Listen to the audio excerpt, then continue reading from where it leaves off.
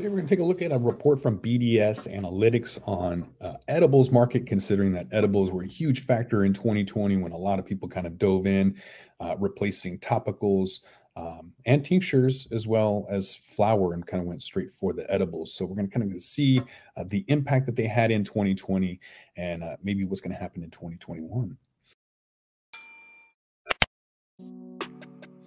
Welcome back to The Talking Hedge. I'm Josh Kincaid, capital markets analyst and host of your Cannabis Business Podcast. So cannabis edibles are a key driver of legal cannabis sales, accounting for 15% of all spending. So that share is forecast to increase over time. So by 2025, sales of edibles are expected to grow at 2.4 times their 2020 sales volume versus 2.1 times the growth in the total legal market, where sales were forecasted to expand from $16 billion in 2020 to $34.5 billion in 2025. So the edibles category is comprised of a wide variety of product types in the U.S. markets by candy category, with chocolates in second place. So these categories hold 67% and 13% share, respectively, of total edible category spending in states where BDSA has retail tracking.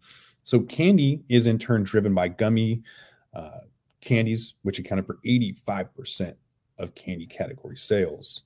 The majority, being 71% of cannabis consumers, consume edibles, according to BDSA. So of those, 33% prefer edibles to other types of cannabis products. And the reasons for consumption vary, but the top three are for sleeping better, to relax, and to relieve pain.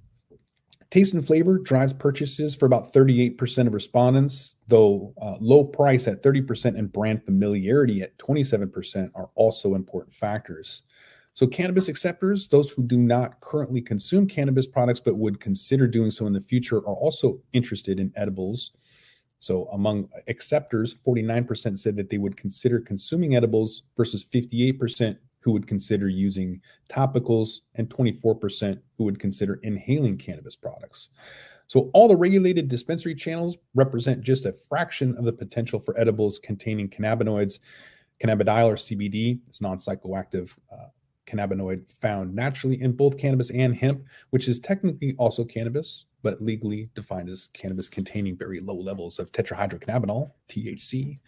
So cannabis-derived CBD products, they've already gained considerable share in U.S. dispensaries, with nearly 63% of edibles offering at least one CBD SKU. So products containing CBD, they begin to take off in the U.S. general retail, but the Food and Drug Administration restrictions on using CBD as a food additive have kept legitimate manufacturers away from offering CBD edibles in the general retail channel. So BDSA expects that the FDA is going to lift those restrictions this year in 2021, opening the way for edible products in what could be a $13.2 billion market for non-THC cannabinoids in the U.S.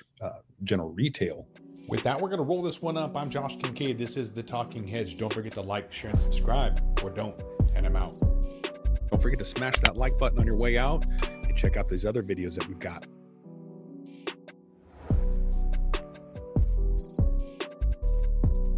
Thanks for listening to today's show. To check out more great cannabis podcasts, go to podconnects.com. Here's a preview of one of our other shows. Hi, I'm Gary, and I invite you to discover the Cannabis Podcast, a bi-weekly podcast focused on a Canadian's cannabis culture. I would be the Canadian, and my cannabis passion and culture has been building for 5 decades. I share that passion for this wonderful plant in every episode, through conversations with cannabis advocates and enthusiasts, stories about the ever-changing legal environment, and some hands-on testing of product in a segment I call Cultivar Corner. The Cannabis Podcast, a Canadian's cannabis culture, one toke at a time.